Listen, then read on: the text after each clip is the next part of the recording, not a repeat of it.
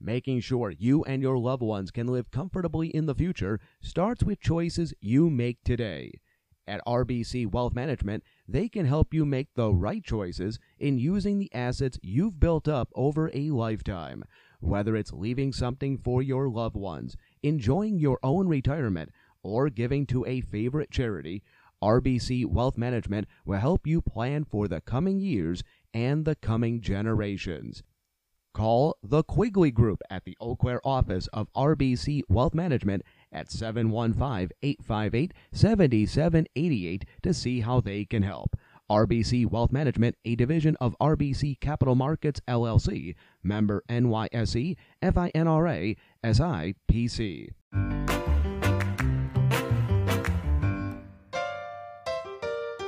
Welcome to Eau Claire is Here, your place to find out a little bit more about the people, places, and happenings going on in the best little city in Wisconsin. Eau Claire is Here is brought to you by Ned Donnellan, Donnellan Real Estate. And now your hosts, Jane Seymour Kunick, Scott Kunick, and Jerry Annis. Good morning, good day, people. Jerry Annis here. Welcome to another podcast of Eau Claire is Here, and you should be too. This is my colleague, Jane. Yes. We are right now driving around downtown Eau Claire. Why? In the spirit of Roy Hoff. We did a little interview with him and found it very interesting, all the videos he took over the years. Yeah. Scott did a great job interviewing Roy. It's interesting and it's neat to see those videos and how the town has changed. But when I think of Roy Hoff, and he's been taking videos just driving around in his car for 40 years. I know, it's so cool. For him to have that vision and to think that someone might want to take a look at it and see it. Well, I think it started out by him wanting to make sure his kids, grandkids saw things that he saw. I don't think he thought all of a sudden it would become on Facebook. He probably didn't have that vision, but he has, I don't know, how many followers? Oh, yeah. His Facebook page is Our Old Town Eau Claire. So it's on Facebook, and when I checked this morning, there's over 21,000 followers. Awesome.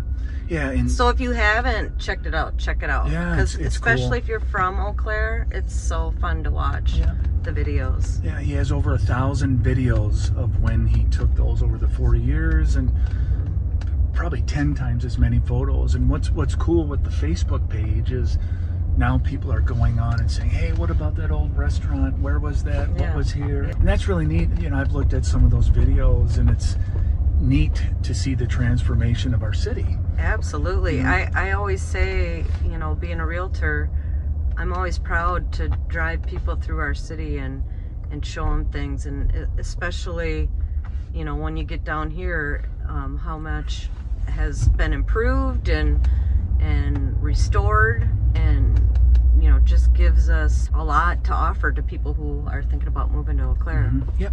Yeah, we'll go left, and the new Pablo Center and the apartments. Yeah, we're in downtown Eau Claire now. See, and we have 3 people helping us with that. He just had himself. Yeah. And he would tape the video to the dash. Well, I mean, Aiden, you're videoing us this morning on a phone. Roy, when he started in 1983, he had mounted on his dashboard a big old home video recorder, and it ran through the car into the trunk where he had a 22-pound VCR. So he was recording, and there was no battery, so in his trunk he had a gas generator going to keep everything moving. And I looked at some videos, and I think I saw you in one. You probably did, because unlike my children, we walked everywhere. I know. Well, I know it was on Graham Street or Barstow, and I'm like, I think that's Jane. And you walked out in front of the car and you said, hey, mister, your trunk's smoking, which was his generator. So, no, speaking of driving down, like, we're on Graham Avenue right now, and I still struggle with driving the opposite way on Graham, because when we grew up, this was a one-way street. And So I always feel a little like I'm committing a crime coming the opposite way. Well, you're always in that gray area anyway. So, but yeah, it's a great podcast. And if you haven't gone to that Facebook page, we encourage you to do so. But it's beautiful. It's a great collection of memorabilia and history. And I think the other thing that I noticed, you know, what is so addicting about those videos when you look at them and, well, just see where he's going, and then you sit there and then you start to notice the cars and the people and the music that he has on the radio and just how things have changed over 4 decades. Right. So that adds a lot to the videos, just seeing the cars and people. But we'll send it over to Scott so you guys can listen to Scott's interview with Roy Hoff. Well, I'm happy to be here with Roy Hoff Sr. I'm really glad for you to join us. Thanks for being here. Roy has been on Volume 1, had some interviews on the TV stations for his all the videos and history. He used to do a TV channel. He'll tell us all about it. That he has a Facebook page, Our Old Town Eau Claire. Our Old Town Eau Claire. We'll check that out for all things Eau Claire and the history. He's like a walking encyclopedia or history book. He knows pretty much everything about this town. There's over 20,000 photos on that site. Wow. And 1,100 videos. That's incredible. Well, why don't you tell us how you got so passionate about and why you started recording? Who are you? Where are you from? Well, I came from the city. I was born in Eau Claire, and that's where I am today. So I stayed in this area all my life. I saw the city change, and I wanted to save part of my world, so I made my videos. That when you have children, you got to see a different aspect of the city that they saw. And part of that you had mentioned earlier was due to some loss in vision. Well, I have a vision impairment, so you tried to save a world in case someday you don't have your sight anymore. And in my book, I talk about that actually happening. I became temporarily blind for a short period of time, and I don't know why. Then after that, I started making my videos to save the world I saw, that the children could see the world I was in if I wasn't there to show them. But then I went on from there, and I started figuring out how to take a camera and drive around the city with it. So you made the first early of a dash cam without a dash cam. You made it out of individual pieces. And I think those are the biggest videos people enjoy because it takes them back to the time before they were born. Because some of these videos are made as early as 1984. So they're not recent. Some go back 35 years or more. So what gave you the idea to record in the car specifically? Was it just because you wanted to capture the roads? And I wanted to do something different people weren't even doing. So I created my own version to making a dash cam. I had a power generator running on gasoline in the trunk of the car. And you had to have a fan to vent the ventilation, otherwise you'd end up with a carbon monoxide issue. So you had to develop a system to get around that. Then you used a home VCR in the front seat. I didn't have $2,000 to buy a camcorder back then. So I could do it less by using cheaper pieces. And that's what I did. That led you to, so you had a TV channel then too at one point on public access? I had a program on public access in Eau Claire, or CTV today, community television. And I did that because my videos I had enough of them. I started making a TV show about early 1990s. Then I made 557 episodes of my show, and then about 505 Q Junior, which has to do with my son, because I put him as a main actor in the series. And he'd come on and show some cartoons, and then he'd talk in front of the camera and show his toys. That's an item. And that was the only kid show on at the current time because Sheriff Bob went off years ago. Wow. So it was kind of the only local kid show you had. And you had a daughter, you said, too? My daughter was a sister, but she was in some of his shows where she wanted to take control of the show. And in fact, one show I started it without him until he came home from school, and she was already doing part of his show for him. So she blended in real well. It kind of showed the sibling friendship or sibling rivalry at times as well. For sure. Because she tried to push him out of the way one time. Right on while you were recording? I was taping it, yeah. The children's television program, or QTV, started in the 80s, well actually in the early 90s. So it was like 10 years after I made my videos that I made a public access TV show. My show was about anything in the Eau Claire area.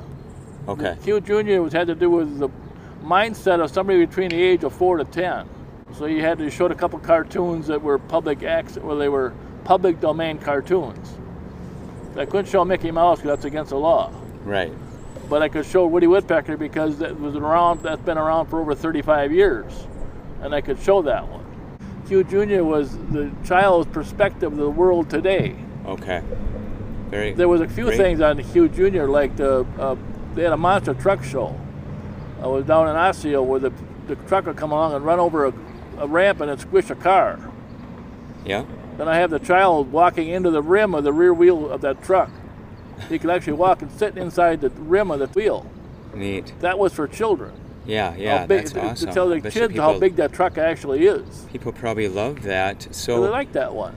Yeah. So, and you just did this volunteer, or did you? I did it all on my own. Did you ever get paid or compensated for this? No, I didn't get any money for it. No compensation, nothing. The only thing I get is if a book is sold, I get something out of that.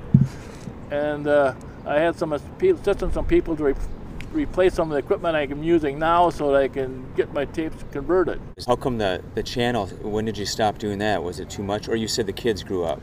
Well, I stopped making the public access channel when the child grew up old enough that he no longer wanted to do the show, which I could see his point. And in my case, it was due that I had to take care of my wife. She was ailing and she had too many medical issues, and she had to go to a nursing home, and then she had to go to assisted living, so it consumed most of my time, so there wasn't time left to make the TV shows. Sure. And I made all my TV shows basically at home. I did not make them at the studio, at the public access studio. Mine were made in the living room or around the house. I had my own system set up in the floor. I think I used 1,200 feet of wiring. So you have kept all these videos? Yeah, I kept 99.9% of them. There's a great article on Volume 1 and that has some of the pictures. I mean, your garage is pretty much full, it looks like. Well, the storage facility is full. Okay, so you had to have your storage But you got to look at the fact there was like 4,000 VHS tapes, plus the 8mm, and the Betamax is about 100 of those. So the different styles and different versions. 4,000, wow. I looked at my computer file and I've got about 14 terabytes of photos. That's quite a few of them. You must have had to be really organized to keep track of everything. If you wanted to find a specific video of a specific thing in a specific year. I wrote my own. The first 7,000 of them are written in a 3-ring binder. They're listed by date, the time, how long it takes, and what it was about. There's like 7,000 in the booklet. It's incredible to think about. And then I put them on my original computer as well. I had a 1978 version of a Tandy computer, and I stuck them on my 5 megabyte hard drive. And that's all you could have back then, was 5 megs. You were kind of ahead of your time with, some of this stuff. Well, I had an early computer, like I say, before 1980. In 1980, my computer was like 3-4 floppy disk drives, a 5 meg hard drive, but I only had a black and white screen. So you started from there. Wow. Then my wife helped out typing some of the file names into the computer. She typed the names of the videos, and I put in the comments and then saved them. So it wasn't only video, you captured it with photos as well, captured Eau Claire. When they rebuilt the Water Street Bridge, I used over 2,000 photos to take pictures of that, building that bridge. Oh my. I went to Lakeview Cemetery, I took 13,850 photos of all the headstones. Wow, so what brought you to, put in all that time and energy? Just because really enjoyed that? Because I was looking at my past, the history of the family, this kind of stuff, so I went and tracked the family down through the cemeteries. I found them all. Wow. I think my grandmother's sister's relative, I can go back to Ancestry.com as far back as 150 years BC. Oh my goodness. It's like 44 levels. That's amazing that you were able to do that. But in my family, I can go back about as far as 1100 when one man left Sweden and went into Norway. You have all these pictures too in storage. I think in the last 5-6 years, I've made 300,000 photos. Just in the last 5 years? Yep, about 5-6 years. 300,000 photos. But now, hopefully those were on digital cameras. That's on digital. Oh, that's nice. Because you took 11,969 out of Forest Hill Cemetery. And Lakeview was, you're talking 13,850. But I had to go to Glencoe, and that was 1,200. So some cemeteries are 1,000, 2,000 photos. Some are over 10,000. It's incredible. So, do you work with the Chippewa Valley Museum with some of the stuff you have? They must value. Well, I have some stuff that we have to discuss later of how they're going to use it, because I can't keep it forever. And I can't see it lost. Speaking of that, I mean, there was some threat of water damage or something, but I think you were able to restore it. You want to tell what happened there? I had a house fire in 1990 that risked the original videotapes, but the fire didn't get down that far. They happened to save the videotapes. Then 28 years later, I have another case where the house is damaged beyond repair, and that was I had many roof leaks, and I had to protect the tape to figure what to do with them. No, I didn't have any damage so far out of that yet either. You just got lucky both times. You sure have had your share of challenges. And I think your classmates put together a GoFundMe or crowdfunding. Well, they did that so I could get the equipment I needed to start my duplication to get them back into digital. I didn't have certain parts of equipment, and another thing that's hard for me to do is find VCRs, and they're hard to get a hold of right now. So I have to go to thrift sales and discount stores and second-hand stores trying to find them. Oh, sure. Are you trying to get everything? I'd like to have them all converted, but it's going to take time. So it's going to take a while, but I have to look at what the key videos are. Right now, people want to see an ice race on Lake Altoona. I have it, but it's only in analog. Sure. They give me messages all the time what they want to see, like the ski sprites down on Half Moon Lake. Well, I do have that. I have the 30th anniversary show, but I believe some of that also is an analog. You have to convert it. And I have old fireworks and old stuff downtown, and a parade from down on Barstow Street. You have one on First Avenue. Are you recording as much these days? Well, during the original start of the COVID-19, I was using 1,000 gigabytes a month. Wow, so that's a terabyte a month. My goodness. And I tried to replace my original videos, driving videos from the 1980s. Tried to recopy the same driving route. So I have an update version. Okay. That's interesting to look at, because you see houses that were no longer there back then. And they built the town bigger. Some businesses changed, as well as the road patterns. So all this led into you feeling like, well, now I've got video recording, let's get some written history. And so your books are kind of an autobiographical account of... It's kind of like an autobiographical account of my life growing up. And it's not very pretty in some spots, and other ones it shows the bright lights, it shows the highlights, low lights, this kind of stuff, and difficulty I had throughout life. And I started writing my book in 2015. I was writing 2-3 chapters a day, because your mind had too much to tell about. Got that book done in a short time, and then the second book was released on April 2nd of 2019. The second book kept the original names, except the second one's called book number 2. So it's got a Living with the Evidence 2. Why'd you come up with that title? Well, because living with the evidence is what I do every day. I have multiple physical issues, and I had to deal with those, and it's the evidence of what happened to me in the past. Okay. So the book is a truthful statement of living with the evidence, is what my body can present as an evidence of what's wrong with it. That's what I'm living with, dealing with that issue. So, like the vision well, I've got a hearing earlier. Vision and stuff like that. Hearing. And more than that, you got a bad knee and stuff along the line. You got other issues to do with you have to deal with. Other personal issues, yeah. And so there's about a half a dozen of those.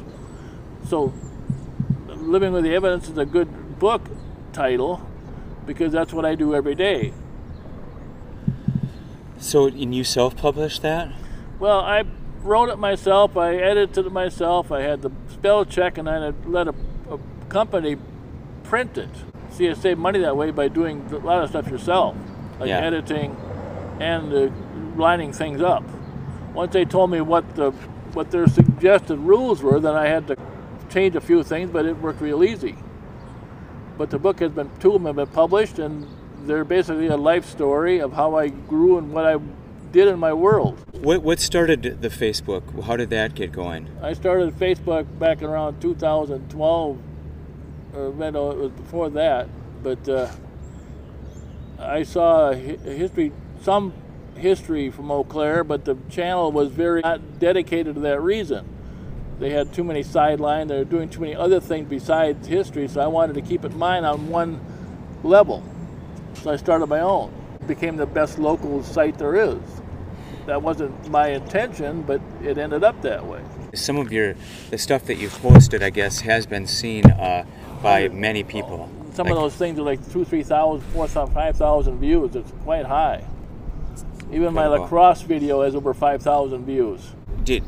You've the oldest photo accumulated I have, pictures as well, not... I have the old photos too. I have like some woman, her husband passed away, and she donated about 2 books of antique postcards to me. She gave them to me because she felt that I would make use of them versus what she was going to do with them. So once in a while, some people do donate things for that cause. Thought about a YouTube channel that you could put all these videos on. I have a YouTube channel as well. Oh, you do? And that's called Our Old Town Eau Claire, R. Hoff Sr. I put my name at the end of it. I also have another place called Local Authors of Eau Claire, where I develop my chapters, and the people look at it and see if they like it or don't like it, and then I change a few things. I posted it on the high school graduation page, some unfinished chapters, and they liked them, so I enhanced them and then published the enhanced version. It was a stepping stone. Sure. You said the publishers didn't believe you, so you had to change? Well, when my idea was first presented, as well as my first original chapters, they concluded that some of the stuff they don't quite believe was real. I said, well, it did happen. Well, they said, well, then we have a problem, because what happens if somebody has a familiar name or it matches this, matches that? And get sued. They would have a problem, might get sued because of a comment made. Sure. So I changed a few things around, like the name of the city. I changed the names of the family. I never called my brothers by real names. They were the oldest brothers, next oldest, stuff like this. I changed the name of other family members as well, and locations. And the Memorial High School is called Lincoln High. Nice. Because Old Abe of the Bird is right. Old Abe Lincoln, so I called it Lincoln. The Psychiatric Hospital was called Riverside Hospital, not the real name. So you don't have any issue with that either. But most of the stuff, I did have to make sure that it was a story that it could be used as either. As an autobiography thing, I would have to prove almost everything, and I couldn't do that. Okay. So I went my way, but then just changed the names, but kept the stories real. Very, very fascinating. Another thing you had mentioned that's kind of fun is when you recorded in the car, you had the radio playing, so we can hear some of the old DJs and commercials. And well, the one out of La Crosse gets the most attention because there's an old radio station announcer on their local channel on the FM side, and they haven't heard the guy in 20-some years. And they were surprised that I actually had the background with their radio station on it. Sure. That helped out a lot. Right now in today's world, if Facebook sees my video, it goes through it, takes out copyrighted songs which they feel I don't have right to use. Oh, sure, they censor them. Okay. But that happened in the last 5 or 6 years, not when I first started. Sure, yeah. But my videos are not made because of the audio track, it was made because of what you're looking at. We could sit and talk about Eau Claire history for hours. Anything you want to finish with? No, I think we covered a lot of it. Just that I'm still going to continue to make videos. I made some yesterday, a couple of them yesterday. I took pictures of the damaged high bridge in Eau Claire, and that kind of does what I'm into. I look at the past, the present, and what they do with the future. Well, speaking of the future, I mean, you have, it's like an archive of all this. Well, what's your goal? Are you hoping someone purchases these, or are you going to try to donate them to the museum? Or you'd like to sell stuff, but that wasn't the intention to begin with. Some people ask me, well, how come I didn't sell my videos for $5 a piece? I put them on public access because I wasn't money wasn't my goal. It was a sharing of the knowledge.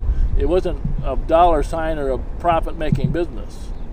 It was to keep the system in the world, or the video I see in the world today, and preserve it. Now, what do I do with my videos now? I don't know. I think I've contacted one employee from the University of Wisconsin, Eau Claire, and I have a contact through the Chippewa Valley Museum. But the more I can convert to digital, the more acceptance they are to keeping them.